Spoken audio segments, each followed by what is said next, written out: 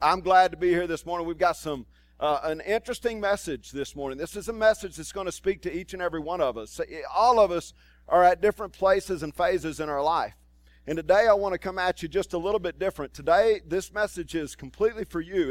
It spoke to me as I was putting it together. I wrestled with it, and I'm at a place now where I say, this message today is a message that if we'll listen and take it to heart, it's going to impact and affect us forevermore.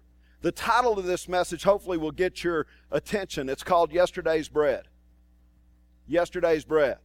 Now, in America, we don't have to worry about yesterday's bread too much, right? Because it can be a week, 2 weeks old. Some of us buy day-old bread. It's a little less money. As long as it doesn't have a little green on it, we're good to go, right? And we'll eat it. Even if it has a little green, sometimes that's good for you. But talking about yesterday's bread is really talking about being at a place where you're not completely satisfied, or you're not at a place of contentment in your life. And that may be you today. You may be struggling. You may be wrestling with where you are today, with church today, or with home, or with work, family, whatever it may be. You may be feasting on day-old bread. And eventually that gets old. And eventually that becomes frustrating. Eventually it doesn't taste good, if it ever did, to you anymore. If you have your Bibles, I'm going to ask you to open them to Ephesians chapter 4, verse 17. Now, we've been in Ephesians 4, and you know that the Apostle Paul here is writing to the church at Ephesus. And Paul, I just love what he does. He starts his letters with salutations. He talks about how he loves the church, how he loves people, how they're doing good, and then boom, he starts going on here and saying, watch out. And this is a little bit of a watch out passage that we have this morning. You've got to pay attention, because he's cautioning, he's warning us about some things. If we're not careful, if we stay with day-old bread, if we're not careful, we can drift. And if we drift too far, it doesn't go good for any of us. Here he is. This I say therefore, and affirm together with the Lord, that you walk no longer just as the Gentiles also walk, in the futility of their mind, being darkened in their understanding, excluded from the life of God, because of the ignorance that is in them, because of the hardness of their heart. They, having become callous, have given themselves over to sensuality, for the practice of every kind of impurity with greediness.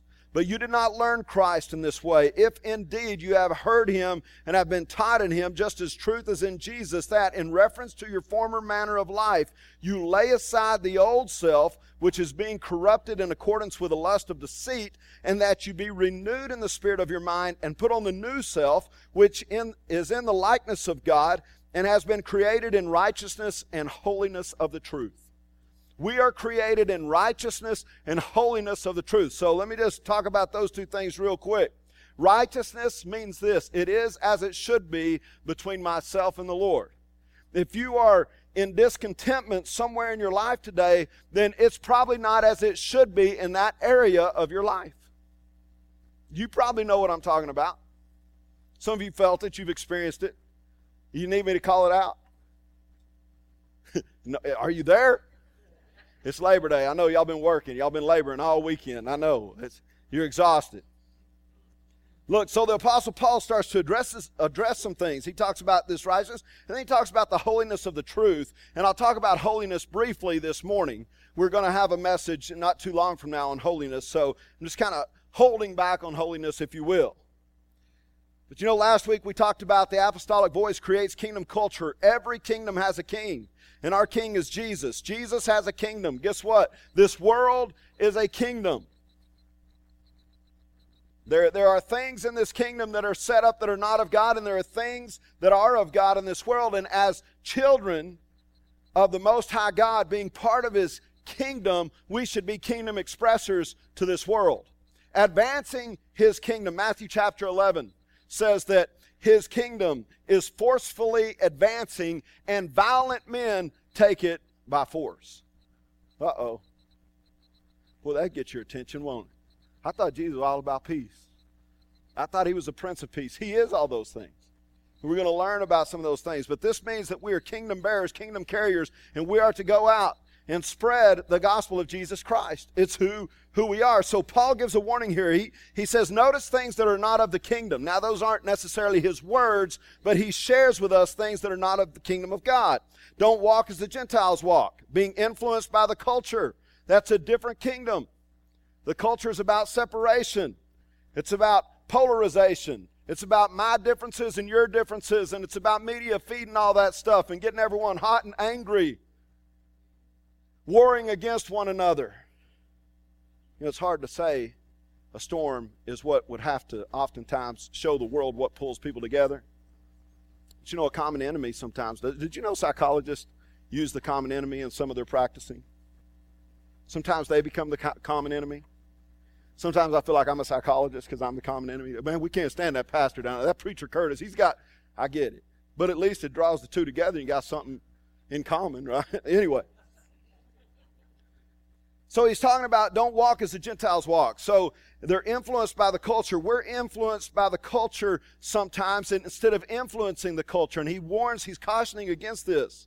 They're led in the futility of their mind, darkened in their understanding, excluded from the life of God, his kingdom. He uses words like this: ignorant, calloused, sensual, impure and greedy, lust and deceit. All those things are who we used to be, church, but it's not who we're supposed to be today. You've got to recognize it. God wants us to eat of his bread, the bread of life, not the day-old bread, not bread that we had in the old self, but to feed ourselves the good bread of Jesus Christ. Taste and see that the Lord is good. It's Paul's command. Quit eating from all that stuff. Quit feasting on that stuff. That stuff is dangerous. See, the temptation for many Christians is to go back to day-old bread or to stay the same as it molds. To stay the same. You know, you ever sit in church for years and years and years and wonder, man, why do I come here on Sunday mornings? Be a pastor and think that. You want to wake up sometimes? I think, man, some people get 2 days off during the week. Some people get a day off. You've got to be careful with that. You know, because we're feasting on day-old bread. You may be sitting in church today molding. You're no good to anyone. Not a terrible thing to say in church. That's what I'm saying. I can create enemies. And then you got to comment. Anyway. But here's the thing. Some of us feels like we've stopped pursuing. We've stopped engaging. Maybe your life is a routine. No one can tell you from the Gentiles. Maybe you're anesthetized. All that you could ever be is all that you ever were. Years ago, I used to go with a man who would stop by the church, and he just wanted me to go with him to begin with, and then he started wanting to come with me. Now, he was a man well up in his 80s, and I loved sitting with this man because he's a World War II vet. And so he would get in the pickup with me, and we would head over to the hospitals wherever we were going during that time and for those days, and he would begin to share with me the stories about World War II.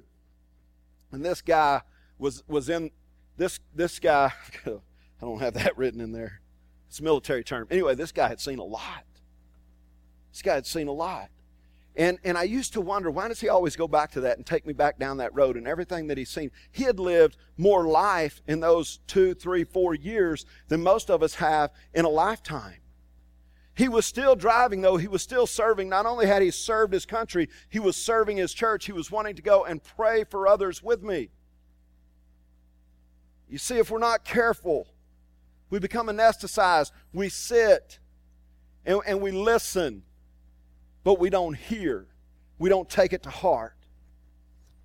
In Luke chapter 15, if you have your Bibles, you're welcome to turn to Luke chapter 15. This is a famous story. This is a parable that Jesus teaches. There's so much packed into this, and I'm going to get your attention through this today because hopefully I'm going to preach it like you've never heard it preached before. So the Apostle Paul calls some things out in the Gentiles. He calls some things out to his church. He's saying, hey, church at Ephesus, beware. There's some things that go on in church. If you continue to eat in day-old bread, then you'll wind up apart from God. You'll wind up in a distant country, if you will, serving a different king. So in Luke chapter 15, there's a story. It's a story here that you've probably heard before. So you've heard it called the prodigal son, the lost son, the son of a father, a father's love, the two sons. Whatever you've heard, listen, I just want to unpack it quickly because we have a lot to cover this morning. There's two brothers. The younger asked his father for his inheritance.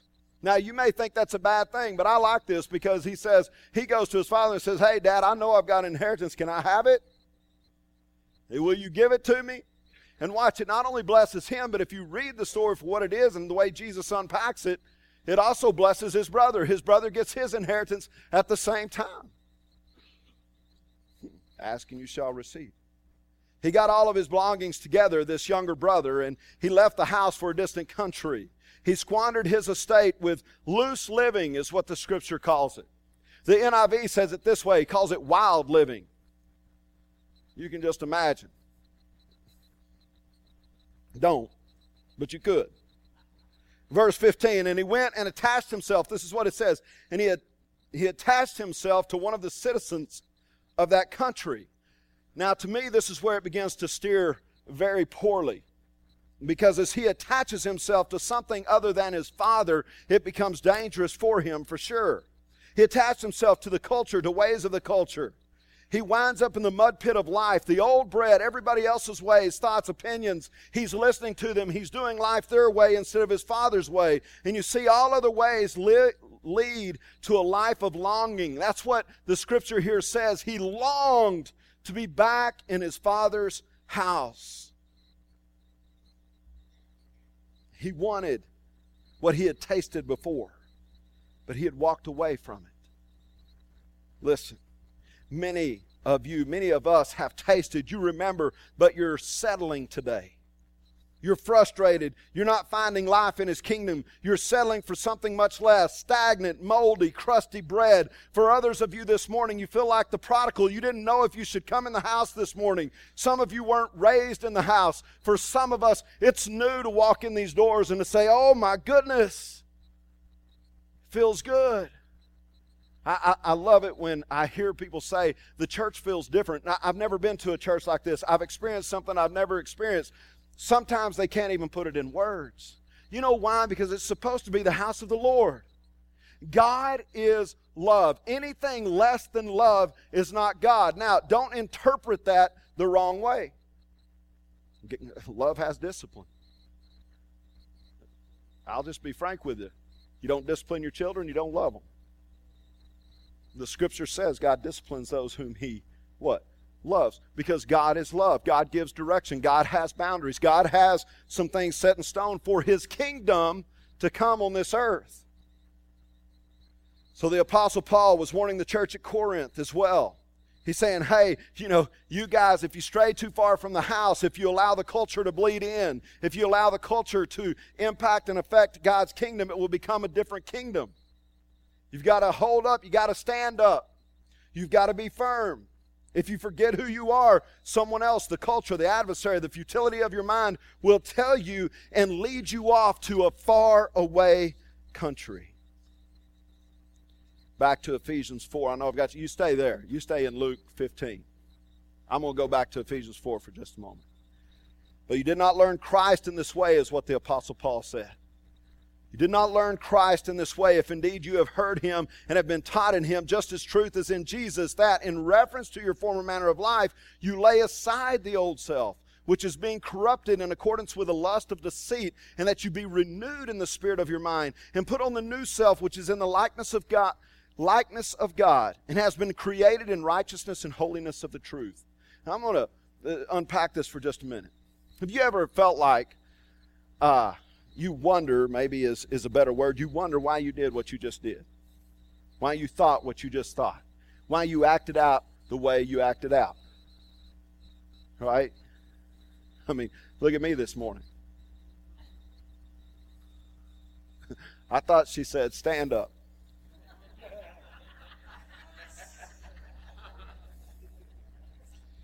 We wonder.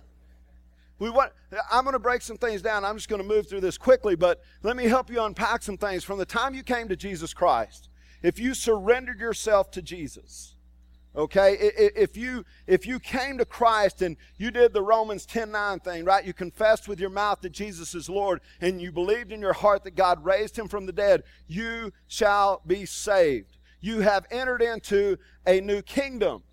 Now, in that, sometimes we grow stagnant. Sometimes we tend to get peaceful, get restful, if you will. We enjoy it for a while, but then eventually we start becoming frustrated. We start saying, hey, it's not feeding me anymore. I've got an answer to that, by the way. Stop eating. Jesus said, go serve. But anyway, that's another message for another time. So why do we do that? Or why, when we come in and we think, I should never be tempted again. I'm forgiven. Greater is he that is in me than he that is in the world. Why am I tempted? I'll just break it down. You're made up of mind, body, and spirit. Mind, body, and spirit. So your mind, the scripture says this in Romans 12, is being transformed.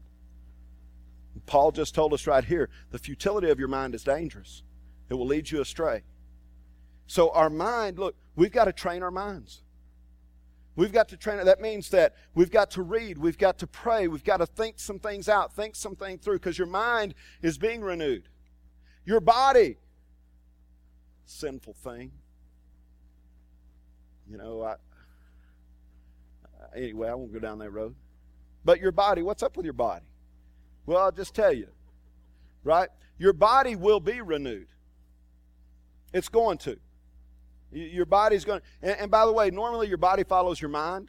We're trying to teach it to follow the Spirit, but your mind's got to follow the Spirit. So here's what got fully redeemed the day you came in to the house of the Lord, the day that you entered in. Your spirit got fully redeemed. That's why the Apostle Paul reminds us in Romans time and time again, pay attention to your spirit, man. Pay attention, because as you do this and as you learn and as you study, as you're discipled, eventually your body will come along later. But just know that your body is in a decrepit state and going to wind up even more decrepit as you age, unless Jesus shows up. Now, if you're young, okay, I get you. I was young once too. But that's the problem. And sometimes we're struggling and we're asking questions. So here's the thing. We've got to look at what will prevent us from drifting away to another kingdom, to a kingdom that's not of Him. The apostolic voice, that's what it does. It calls us back to the church, back to home, back to the body of Christ. See, there is a former way, the way of the world, the way of squandering, but there is a way back home, a way that leads to life and life everlasting.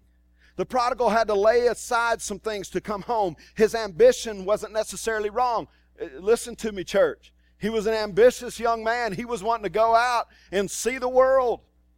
He wanted to know what was out there. But he started forgetting who he was. I love to be around ambitious people. They inspire me. Some think he was after fine living, after splendor, after wealth, after power. I don't think so. He was after control. Now, this next statement is very offensive. Just stay with me. Okay, just be offended with me. I wrote it, I thought of it, but it's very offensive. We tend to think that freedom comes when there are no longer any boundaries. We tend to think that is freedom. But what would freedom look like if there were no boundaries in the military? If there was not a way? See, freedom comes with boundaries. And so the prodigal had to, he was sitting here going, man, I know the house, I know how the house works, but I want to go out and see the rest of it. That's not necessarily bad. You just have to be affirmed in who you are time and time again. You have to know who you are and whose you are. See, he was after control. Instead of being blessed to go by his father, he felt he knew better than his father. He was going to go and establish his own kingdom. My opinion, my way, my thoughts. Careful, church. Listen to me. Don't judge him too quickly. We tend to pick on people of the flesh. This is what's got us in trouble. Because after I beat you up, then I turn around and I say, hey, but careful now. We tend to look at people's fleshly sins. Oh, he's a bad dude. That guy went out and sold his wild oats. Don't do that. This guy has been beat up by every pastor out there, but who hasn't wanted control? Who of us haven't been deceived by the flesh? This man was seduced to leave the house. It led him to bread that was unfit to eat. In his defense, though, he wanted something and he went after it. He tried. He at least attempted. When he wanted a portion of goods, he asked for it. And both, he and his brother, were rewarded because he was the one that asked. When the famine hit, he didn't pray in tongues. Look, he got a job. I'm not against praying in tongues, but he didn't do it. He went out and got a job. True, it was a bad one, but it revealed to him the type of bread he had been eating. It wasn't the bread of life. When he was in the mud, he got out. You ever been stuck in the mud? All of y'all grew up on highways. Shoot, I grew up 7 miles from the highway or 6 miles from the highway. We've been stuck in the mud so much. Nancy was stuck in the mud last week. What are we talking about? Right? It's just a part of life. You just go in a ditch and say, well, forget it. I've already burned up 3 transmissions learning how not to. Right? And so anyway, stuck in the mud. This kid was stuck in the mud, but he got out. This man moved. He changed. He was passionate. Church, we've got to learn to celebrate when these people come back home. Instead of beating them up, instead of looking at the deeds of the flesh, believing in them that there is the Spirit of God at work to make them whole again. That we've got something to offer. Our bread is good because this is the house of the Lord. Instead of saying, hey, wait a second, you ran off. You went away. You went and did your own thing. You did some bad things. You busted it all up. You don't belong here.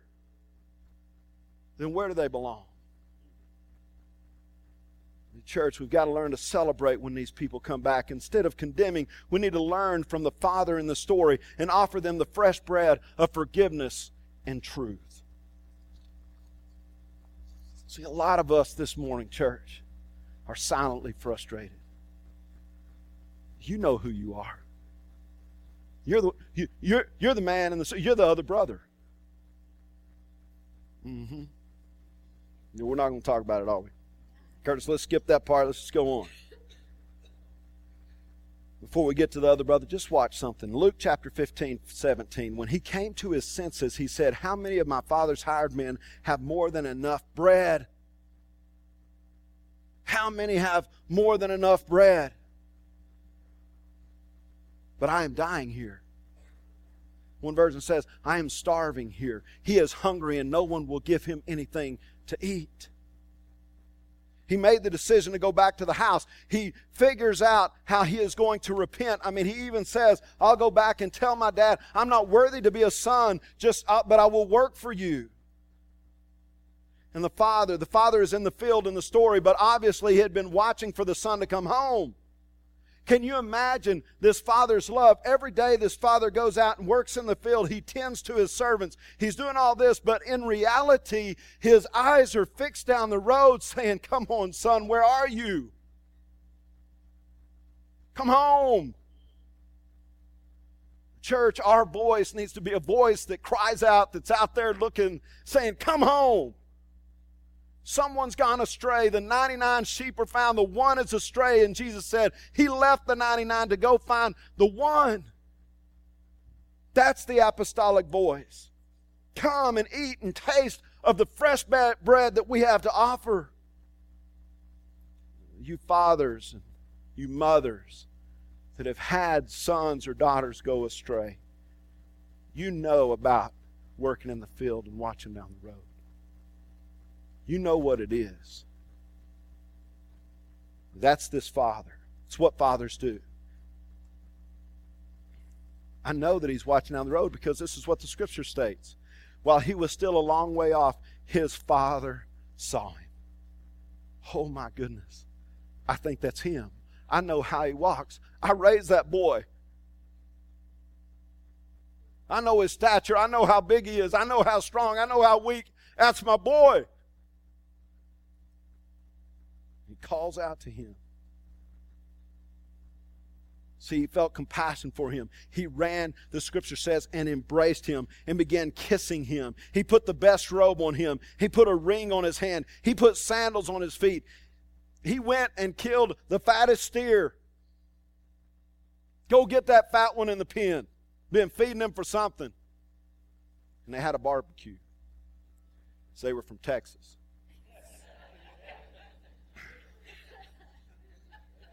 Now the other son, you know, there's always another son. I told you we get on this other son. Now this other son, he's silently frustrated. I want to talk to us this morning who are silently frustrated. Because many of us can identify one way or the other with the prodigal, with the boy that ran off. But some of us have never taken time to really listen and pay attention to the other son, the silently frustrated son. Kind of like the other sister. I shouldn't say this. Something just came to mind. It's kind of like Leah. Right? Leah had another sister. Okay, y'all don't know that story in the Bible. The other sister, poor young man, worked 7 years and gets he said, oh, wait a second, you don't get her, you get her. You get the other sister. The other sister's name actually meant gazelle. That's what it meant. As a matter of fact, it goes on to explain she was tangle-eyed. That's the scripture. She was tangle-eyed. She's the other sister. That's terrible to say, isn't it? What are you talking about? I got to work another 7 years to get what you give him. What? That's the truth. If you break it down, that's really what it means. The other sister. I don't even know how I got on this. Now I'm trying to get out of it. But it's a bad thing right here, right? Poor man got duped. Anyway. Jesus, get me out of it. So there's another son. And some of you can identify with the other son. See, this other son is frustrated. He's silently frustrated. See, none of you know what I'm talking about here, but maybe a couple of you. He's in the house, but no one knows he's there. He's never stepped out. He's always played it safe. He's never rocked the boat. He's self-righteous. He's a procrastinator. He didn't have fleshly, visible sin. However, there's some hidden sin. He's nice. He's neat. He knows church protocol. He knows how to lift up those in authority. He's a dreamer and not a mover. He has enough grace to receive his goods, but not enough grace to ask for them. He never says thank you. He doesn't say enough he doesn't say anything in the story until his brother gets blessed, until his brother comes back. See, what do you do when living right doesn't work out, church? When you pay your tithes, you do your spiritual disciplines, you're faithful, but you're frustrated. Who do you talk to when you're the one? I can't let anyone know. I can't let others see. When you've played it safe all of your life, when you're getting tired of being in the middle of the fight, there's no one who will celebrate with you. No one throws a party on your behalf. The one on the outside is now on the inside and vice versa. God, where are you? See, I don't know which brother you are or where you are today, but I hope this is speaking to all of us this morning. Both brothers taste stale bread at times, but Jesus welcomes all. There's a story of the Father. The story of the Father, right? Don't you love that? The Father. And we'll get on him in just a minute. Look. The one thing we learn, the Apostle Paul says this in Ephesians 4:20, but you did not learn Christ in this way. You came to Christ for this reason, because Christ brought the gospel, and the gospel is what, church? It's good news. We sometimes become the man in the house where we become so self-righteous, the gospel's not even good news to us anymore. And so we are to be bearers of the kingdom, bearers of the good bread, offering others a place at the table. But we're so frustrated we just can't anymore. But you didn't learn Christ in this way. The Apostle Paul's reminding them, you didn't learn Christ in this way. If indeed you have heard him and have been taught in him, whether in the house or out, he doesn't give up, and neither should you. You don't have good fresh bread, cook some.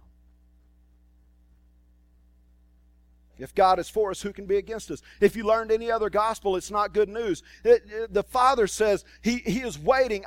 He is ambitious for his Son to come home. Our Heavenly Father is ambitious for our souls to be awakened in this place and outside of this place. He's watching. He's looking. He's standing saying, come on, come on. See, obviously I'm not a Calvinist, right? Because I don't know where the providential hand and the free will of man cross. I just know they're both at work. Jesus is showing us in this parable, but we're also seeing it by what the Apostle Paul is saying. That you did not learn Christ in this way, if indeed you have heard him and been taught in him. You have the power to do something about it. Cook some fresh bread. Jesus said, here's how you get fresh bread. Serve.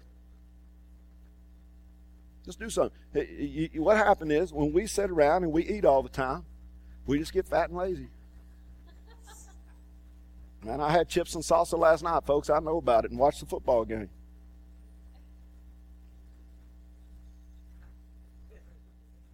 Number 2, be renewed in the spirit of your mind.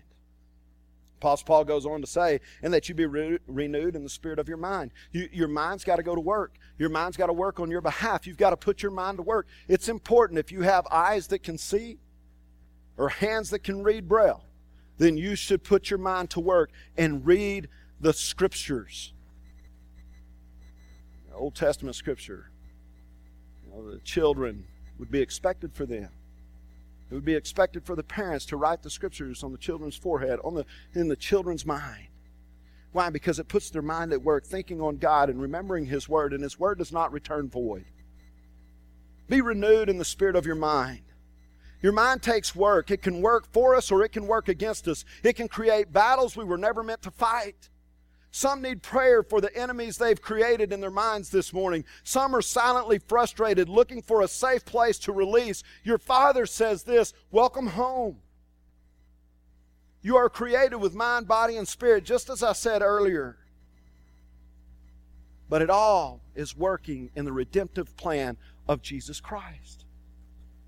Mind, body, spirit, all redeemed for Christ.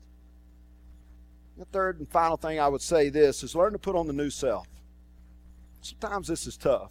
Blind Bartimaeus in Scripture. I love the story of blind Bartimaeus because blind Bartimaeus, he's laid up over there begging, can't see anything.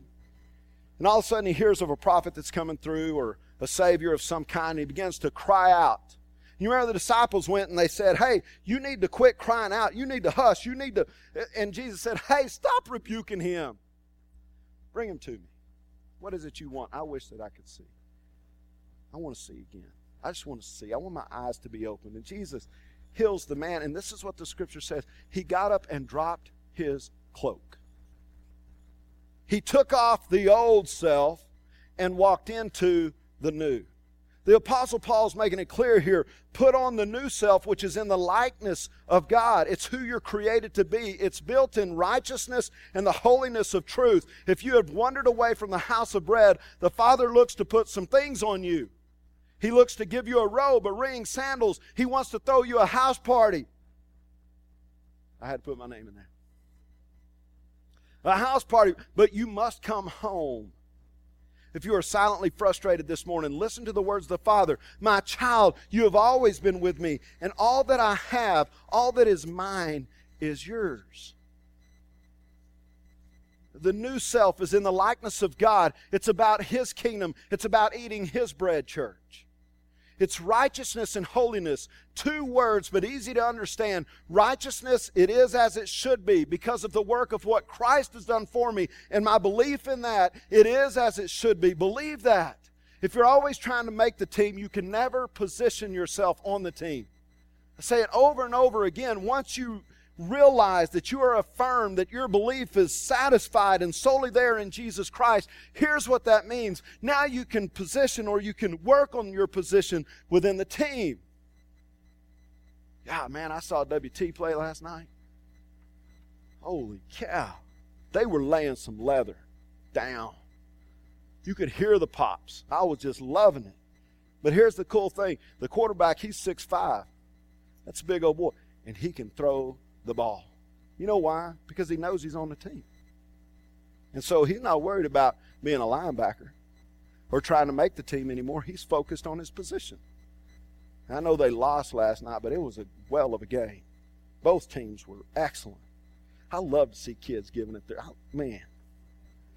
Lord, keep me where I'm supposed to be. Righteousness, it is as it should be. And then the second one he says is holiness. Holiness. Holiness is this. It is the power of God in you to influence the world around you. We make holiness about the holy table, the holy grail, the holy whatever. But Jesus is about this, making you holy. Holy people. We got the Holy Bible, the holy table, Holy Communion. I get that. That means it's set apart for a purpose. But make no mistake, that stuff doesn't mean anything without His people participating. Holiness, the power of God in you to influence the world around you.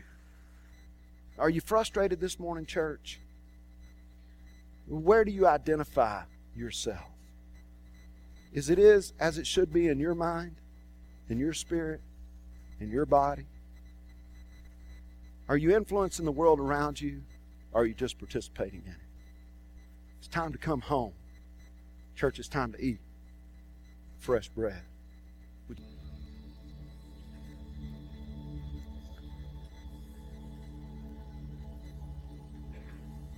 If you need prayer this morning, guys, I really prayed over this message. I said, Lord, I want to put one together just for the congregation. I'm talking about just for the life of us and the futuring of us and what we're about. And if you're frustrated, if you're either one of those brothers or the sister this morning, God says to come. He says, come to me, ye who are heavy laden, heavy burden, and you will find rest for your souls. We're here to stand in the gap one for another. Don't eat the stale, stagnant yesterday's bread. Jesus is the bread of life. He's the bread of life, not death. So let's start this morning by acknowledging Him and thanking Him, and by being a congregation that's all about Jesus and His kingdom, not Him being about us and ours. Father God, I thank you for this congregation. Lord, I pray for the one that feels they need you the most as well as the one that feels they need you the least. Father, I pray that you will light our spirits on fire for you, that we would never grow stagnant, that we'd never be complacent. Lord, that we would be faith takers, not risk takers. And Lord, I just pray that you would enhance our lives to look more and more like you each and every day, so that we would be kingdom bearers. Father, I pray for those who need prayer this morning. They know who they are. They know where they're struggling, and if they're struggling, Father, give them the strength to come forward. You say, if you acknowledge me before men, I will acknowledge you before the Father. Part of us coming forward is just to say, hey, Jesus, I acknowledge you. And I need your strength. I need your hope. I need you to equip me for the works of service. Lord, we love you and we bless you for this day in Jesus' name. Amen.